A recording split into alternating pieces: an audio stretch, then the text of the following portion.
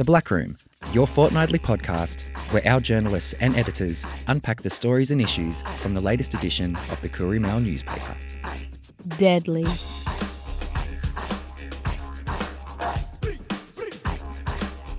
Jingi Walla, welcome to episode 9 of the Black Room News podcast. I'm Nick Payton, and in this episode we ask the question, how are Aboriginal and Torres Strait Islander people using their voice to protest or to get an important message across on a particular issue? I'll be speaking with the Courier Mail's journalist and photographer, Palawa woman Gillian Mundy, and Tasmanian artist Julie Goff, first up, about an extraordinary truth-telling project both women are involved in, currently underway in Nipaluna in Hobart. I'll also be having a yarn with multi-award-winning author and artist, Gunai woman Curly Saunders, about her new solo exhibition called Returning and how Curly is using her voice through poetry and art to talk about decolonisation. But before we talk about these important issues, I'd like to acknowledge the Widjabul Waiable people of the Bundjalung Nation, where this podcast is being recorded today. I also acknowledge and pay my respects to all ancestors and elders. Now, in the latest edition of the Courier Mail newspaper, 764 is on sale now, and in this edition, we have an incredible story about activism and protest in the form of an art installation that is turning heads for all the right reasons. Gillian Mundy is with me now, who has written an article in our current edition on the Crowther Reinterpreted project, which features her own work, and Julie Goff, whose art is also featured in the installation. Gillian and Julie, it's great to have you both here on the Black Room News podcast. Thanks for having me, Nick. Thanks, Nick. Great to be here. So, Gillian and Julie, this is a pretty amazing project to be involved in. And even before we saw statues being toppled in response to the recent Black Lives Matter movement, we know that societies have been tearing down statues for just as long as they've been putting them up, which really raises the big questions about, truth-telling and what these statues actually provoke. So let's start with a little bit of background into the project that you both have been working on. The Crowther Reinterpreted project is a series of 4 art installations commissioned by the City of Hobart to tell the layered story of the William Crowther statue in Hobart's Franklin Square. The installations aim to acknowledge, question and provoke discussion about the story of Crowther and his treatment of the body of Aboriginal leader William Lanny after his death in 1869. The project encourages thoughtful discussion about this complex part of Australia's shared history, along with the future of the statue, raising big questions about the nature of truth. So, Gillian, this is a massive project. It's very important that it's happened. I know that as part of the project, you've been there, you've been on the ground as part of your part of the installation. Can you tell our listeners a little bit more about the Crowther Reinterpreted project? Well, look, I think our community has been very clear how offensive it is to have that statue in the city park towering over people with, a very limited part of that man's story attached to it, because he was actually responsible for, basically stealing the head of an Aboriginal man who at the time was purported to be, the last Tasmanian Aboriginal man. We know that's not actually true. And, you hear that it's under this guise of scientific investigation, which is just not true. There's no evidence whatsoever that there was any scientific investigation done. But it was more like a trophy. And I think Julie can probably tell you, Julie's a great historical researcher and she's been digging into the archives too, and she's pointed some things out to me about how Crowther then got into Parliament to try and, water down an act, which after what he'd done was an Anatomy Act came in apparently, which stopped, was aimed at stopping grave robbing, because back in those days, I guess, they killed plenty of Aboriginal people. There was a lot of convict people here who had no families, so it was quite easy to snatch bodies with no one to say don't do it. And then after what he'd done to King Billy, or William Lanny, King Billy as he was also known, there was apparently an outrage here in Tasmania, and they brought in the Anatomy Act only a couple of years later to stop grave, as an attempt to stop grave robbing. With Crowther, he actually took William Lanny's skull before he was buried, And it seemed he was in competition with another colonialist. Someone else went and cut his hands and feet off. There was outrage at the time because apparently he was he was recorded as being a popular man who worked on the whaling boats, and there was a lot of people turned out for his funeral, and even after he's buried without his skull, and without hands and feet, someone else dug his remains up again. Like, I think the next day, wasn't it, Julie? Yeah, the Royal Society then no one wanted to miss out, none of the officials who thought that they were acting in like you said, science, but then nothing scientific was happening to our ancestors' remains that were being exhumed or being taken from the dead house, the morgue.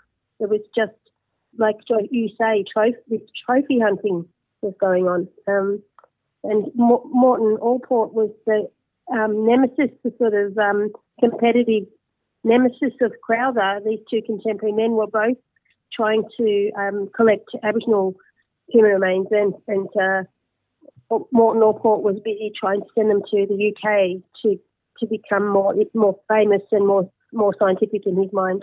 Okay, and so they were almost collecting these, as you said, as trophies, but also just as collections to show how many they'd got each. Yeah, they wanted their names on collections. It's all over the world.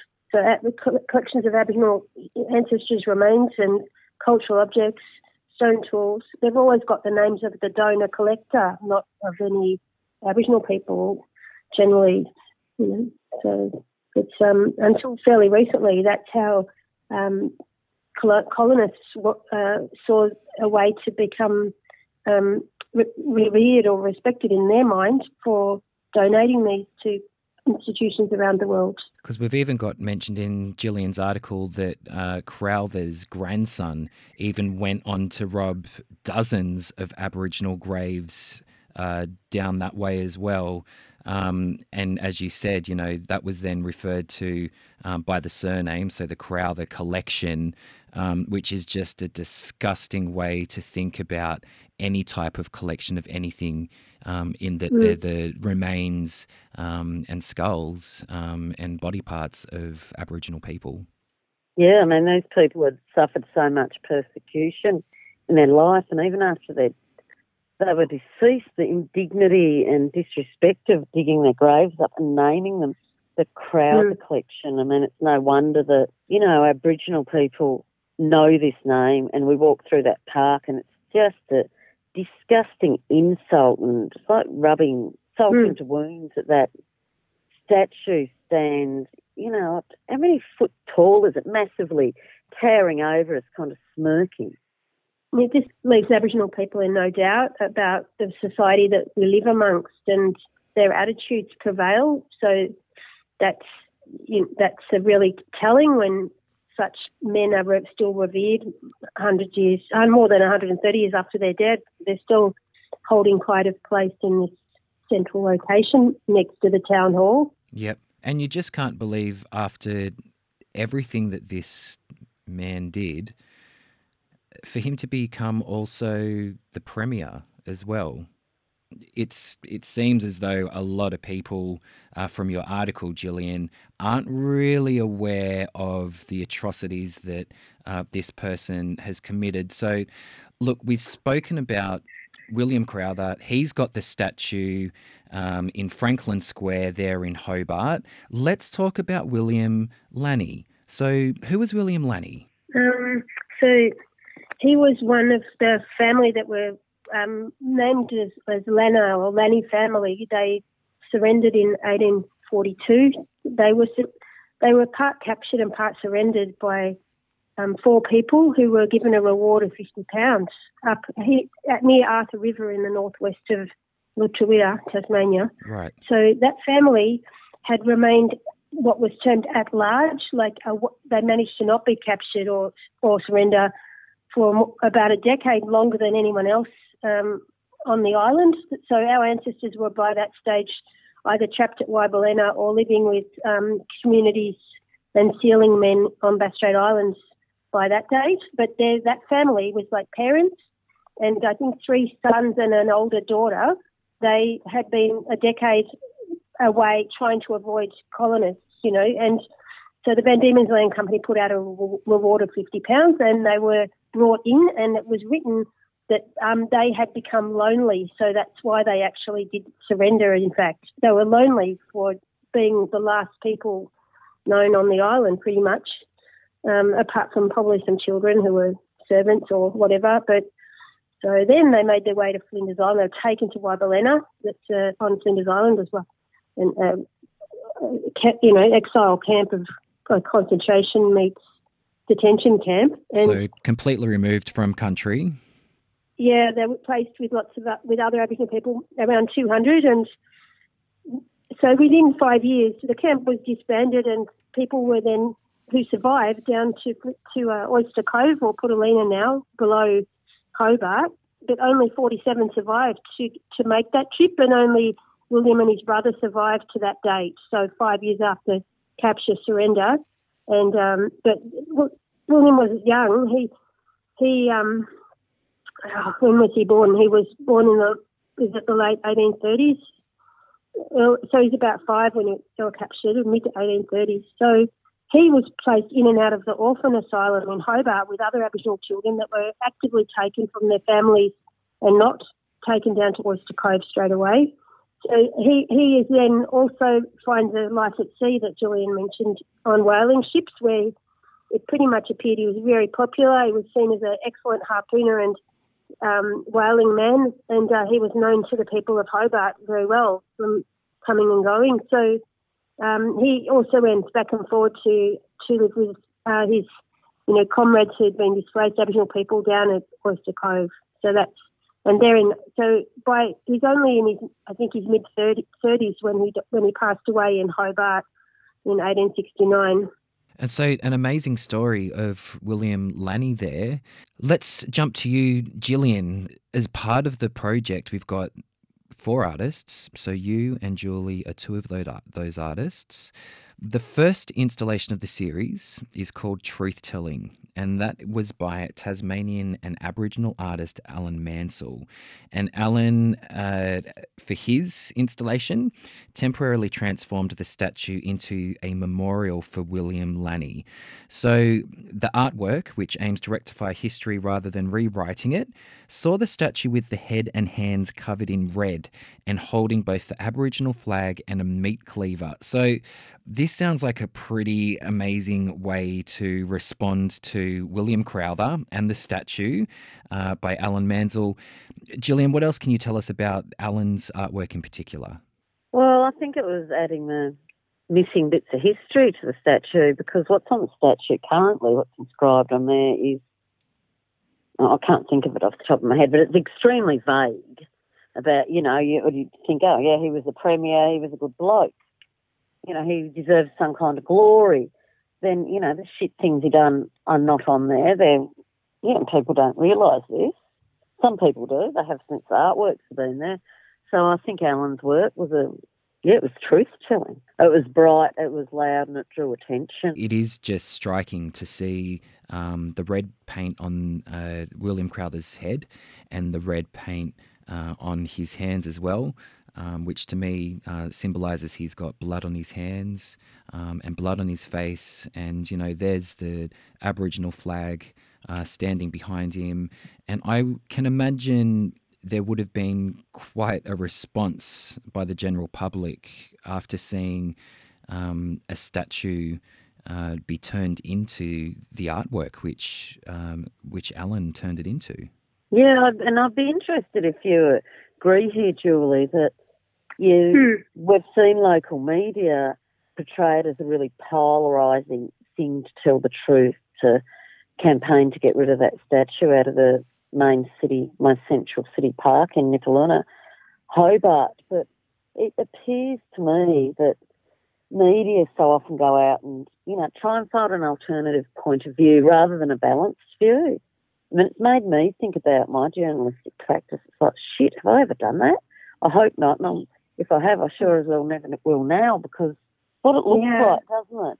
And the internet trolls, it always brings them out. Yeah, we just sometimes hear the loudest and think that's everybody, or I can, rather than, this is really a significant project for lots of reasons, including we're encountering a wider spread of people than usual. And when you're in a park like that and the public are coming up to you while you're installing and deinstalling, you suddenly realise there's many more allies than I thought, Aboriginal allies, or understanding that they don't want to be literally tarred with that bad brush of Crowther, that they hopefully there's going to be more easier ways for people to log their responses. There's a petition there's a response petition, but it is a bit arduous to sign up, log in and express your views. So I'm not sure how we move forward, the council moves forward next. But one thing, I've been visiting people, landholders, and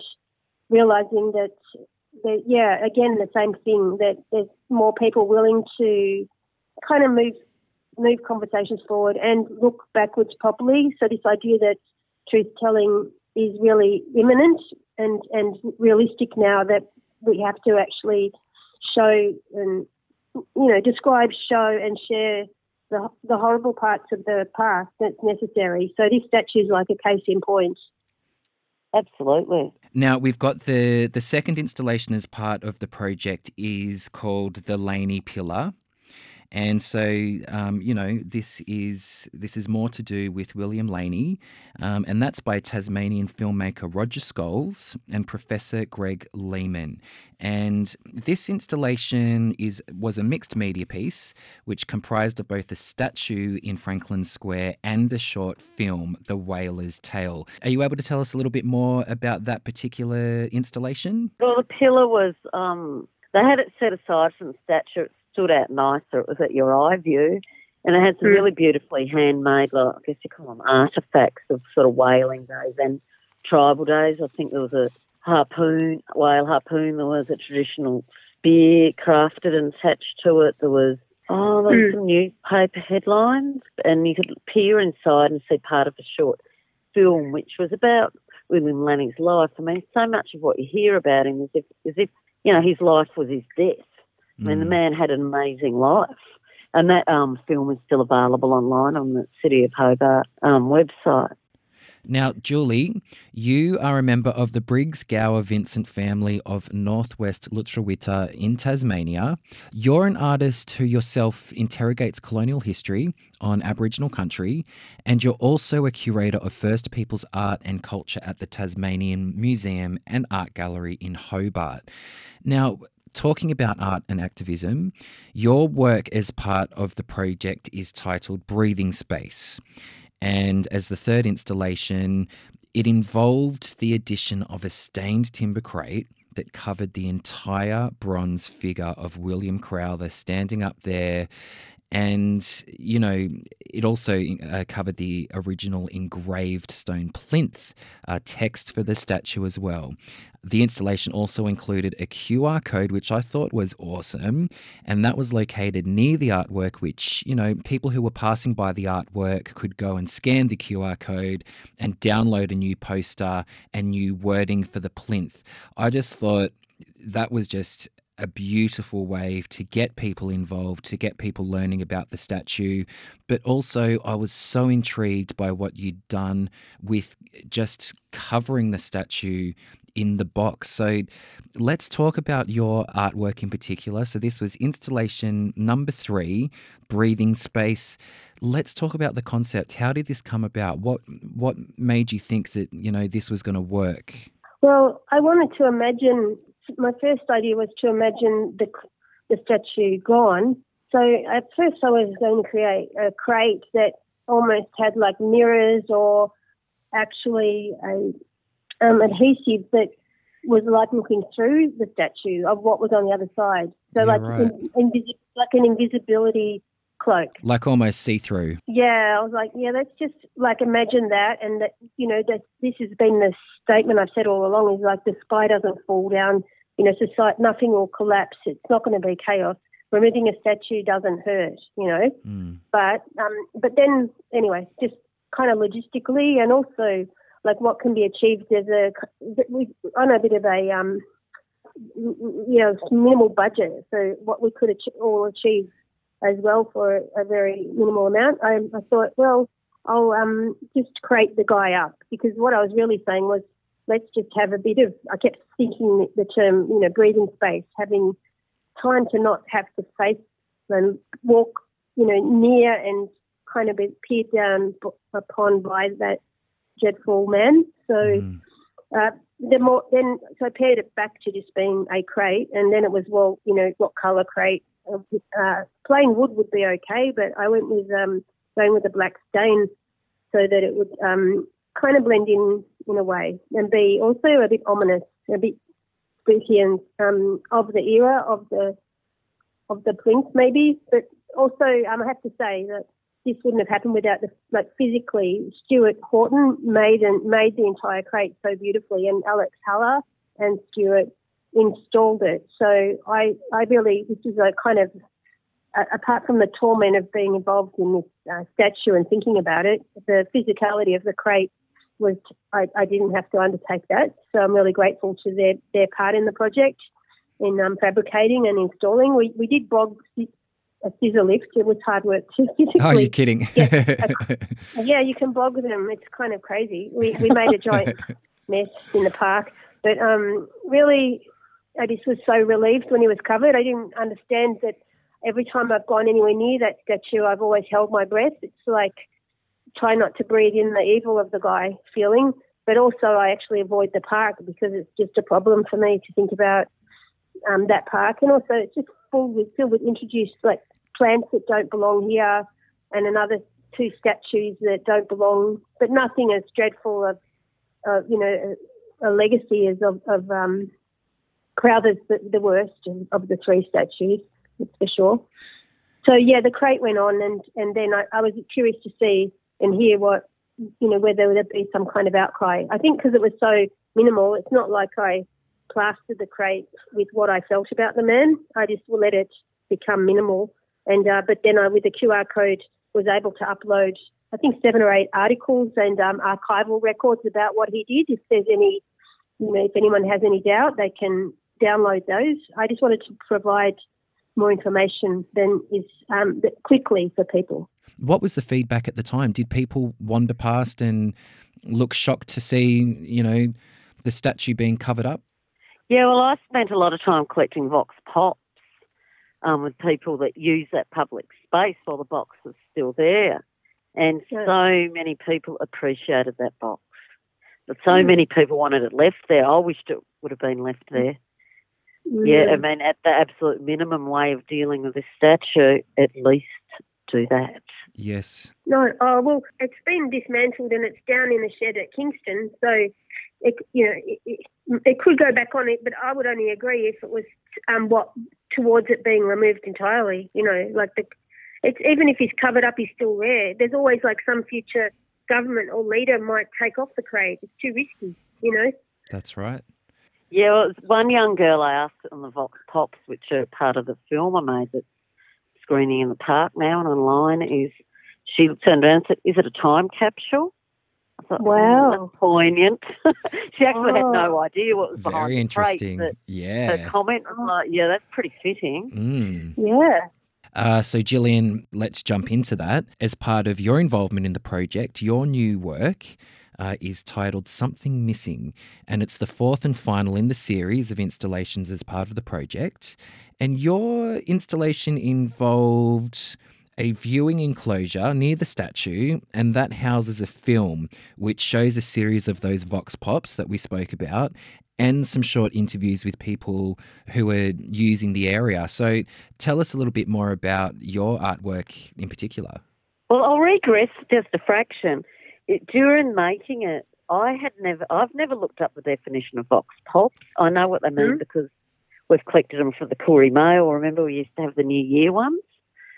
And there was one fellow that walked through the park, and he said, I only learnt what a Vox Pop was the other day. It's actually a Latin word, comes from a Latin word which means the voice of the people. There you go. I didn't actually know that when I set out to do it. So you're out there collecting the voices of the people. Yes, the people that use that public space, because, I mean, our voices for so long have fallen on deaf ears. I mean, probably not as much lately. For a long time they've fallen on deaf ears. Our community's been, you know, we've said for a long time, get rid of it. We discuss how we might be able to get rid of it. Obviously, the City of Hobart's taken some, you know, I'm grateful for the initiative they've taken.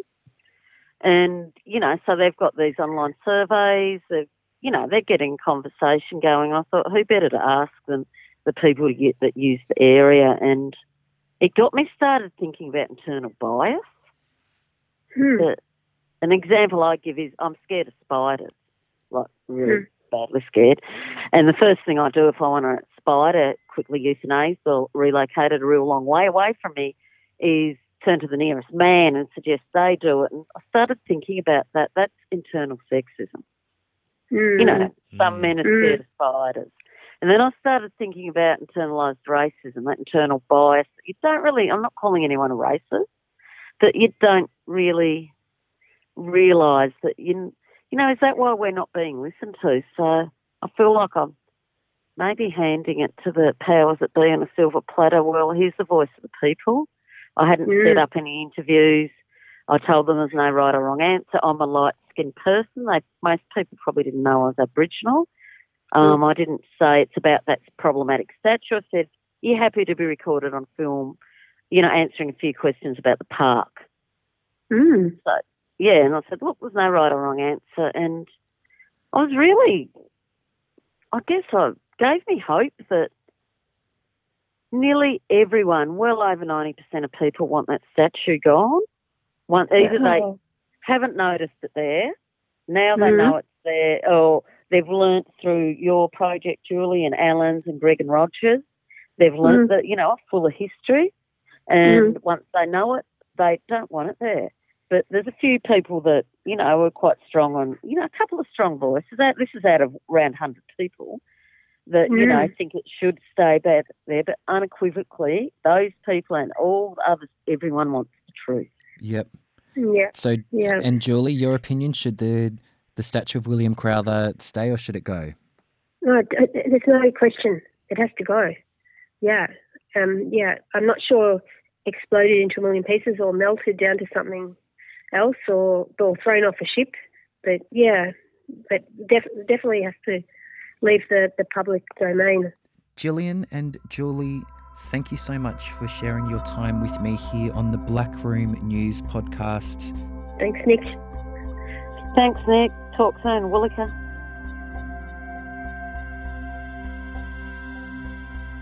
Always was, always will be Aboriginal land.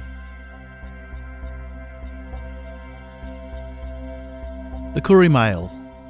Knowledge, culture, country, connection. Stop Black Deaths in Custody.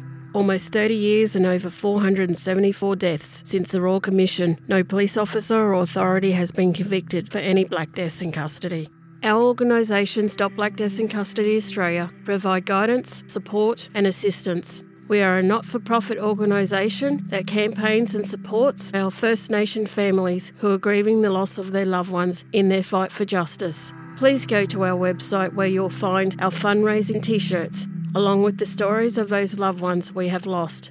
Visit stopblackdeathsincustodyaustralia.com.au. If anything in this podcast raises any issues for you, please contact the National Indigenous Critical Response Service on 1800 805 801 or Lifeline Australia on 13 11 14.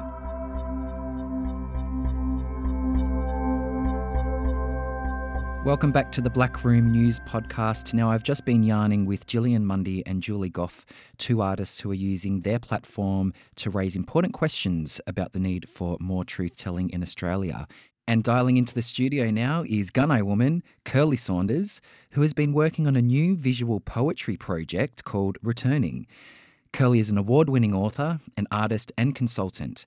And last year, Curly was named as the 2020 New South Wales Aboriginal Woman of the Year. Curly's artwork spans a range of mediums, including painting, printmaking, fibre, photography, film, traditional and digital art. Her work has been commissioned for the Wollongong Regional Art Gallery and Shoalhaven Art Gallery, Google, the University of Wollongong, Red Room Poetry, and the New South Wales Department of Education.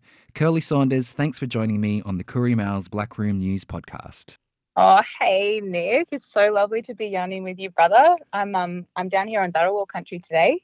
It's a beautiful day. Well, yep, we're up here on Widjabul Wyable country in Lismore. And Curly, look, before we get started on what is your first solo exhibition, which is opening next weekend, can you tell our listeners a little bit about yourself, your mob, and where you're from? Yeah, well, Didgeridoo Guranini. I was born on Gundungurra country, and my family are Gunai people. My mum was raised around Yuin country, so lots of South Coast ties on my matrilineal line, and on my grandfather's side, where Biripai Way moved on to the mission at Laperouse. So yeah, lots of coast, and those mountains are what raised me. And some beautiful countries there, Curly, as well. Absolutely, yeah. It's a special place to grow up, and I feel really grateful that all of those lands have fed into my work and sustained me and strengthened me while I've created this body of art and poetry. We're talking about Returning, which is your first solo exhibition.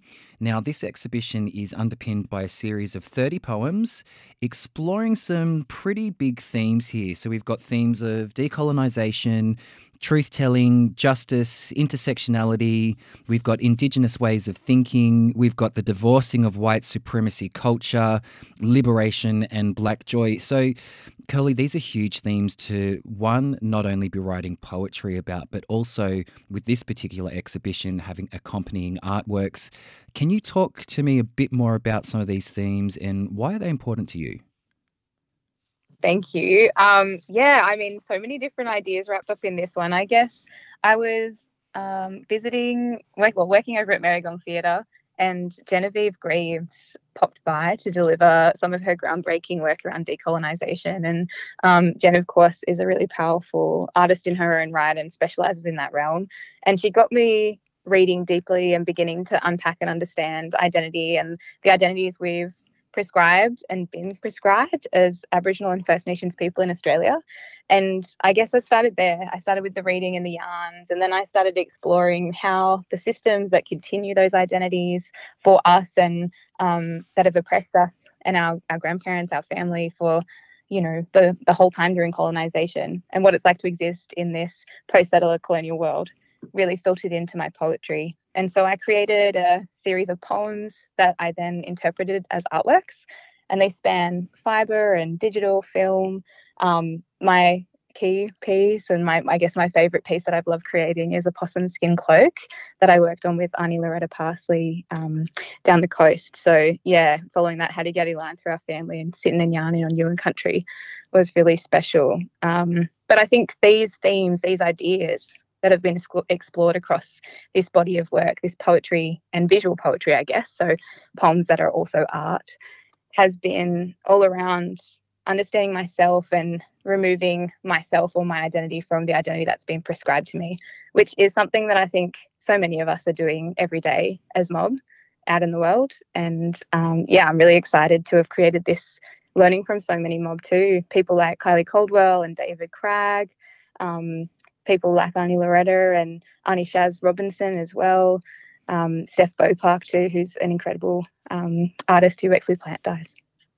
Curly, we have some listeners who may not actually understand what decolonisation means. So in terms of your poetry and art, can you give us a bit of an example of the ways in which you are trying to decolonise your own work? Yeah, I guess so. Decolonisation is the removal of colonisation from the self. And Tuck and Ree do a lot of writing around this, and Pokala Nui has a body of work as well, who I encourage you to go and read and research.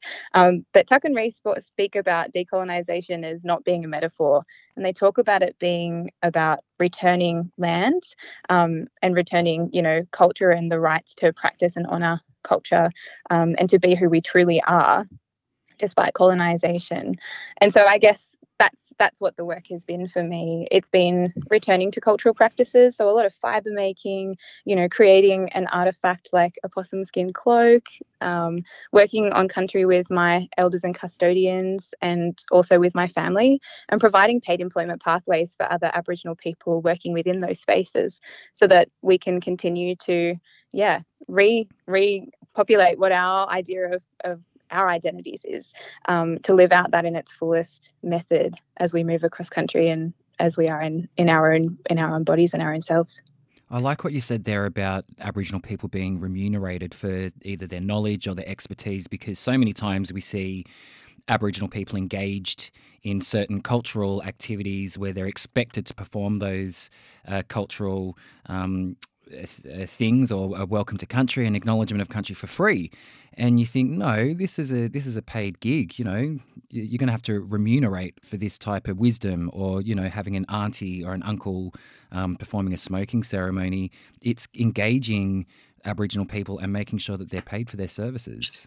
Oh, absolutely. And I think, this is one historical thing. There's a poem in the collection that speaks about slavery and about stolen wages, which I think most Aboriginal people in their family know about. And it's definitely true in my family too. And it's so important that when we're sharing cultural knowledge that we're remunerated for our time. And this exhibition, this body of work has been supported by the Australia Council for the Arts. And I feel really grateful to have been able to, dedicate time and to be able to pay on my community as I've created this work and as I've learnt from them. Do you see your exhibition returning as a way of truth-telling? Oh, absolutely. Yeah. I mean, there's some big themes in there. My mum was raised as a state ward after being removed from her parents as a kid. And, it talks to that history. It talks to our parents, our grandparents raised on missions, to living on stolen land, and the reality that we are sovereign people. This is sovereign land, and sovereignty has never been ceded, and how important it is for us to be sovereign people and for that treaty to come about, for that acknowledgement of that land. So there's a lot of truth telling, and I had to get comfortable with with speaking those things out loud and expressing them in art. And it's been interesting navigating that realm where poetry speaks so explicitly to a thing. I think art can talk about it in a different way visually, and bridging those worlds has been such a joy-filled place to operate in. And it's needed. We need this truth to be told. We need people to be questioning the country they're standing on. Where am I? Whose country is this? Who does this actually belong to?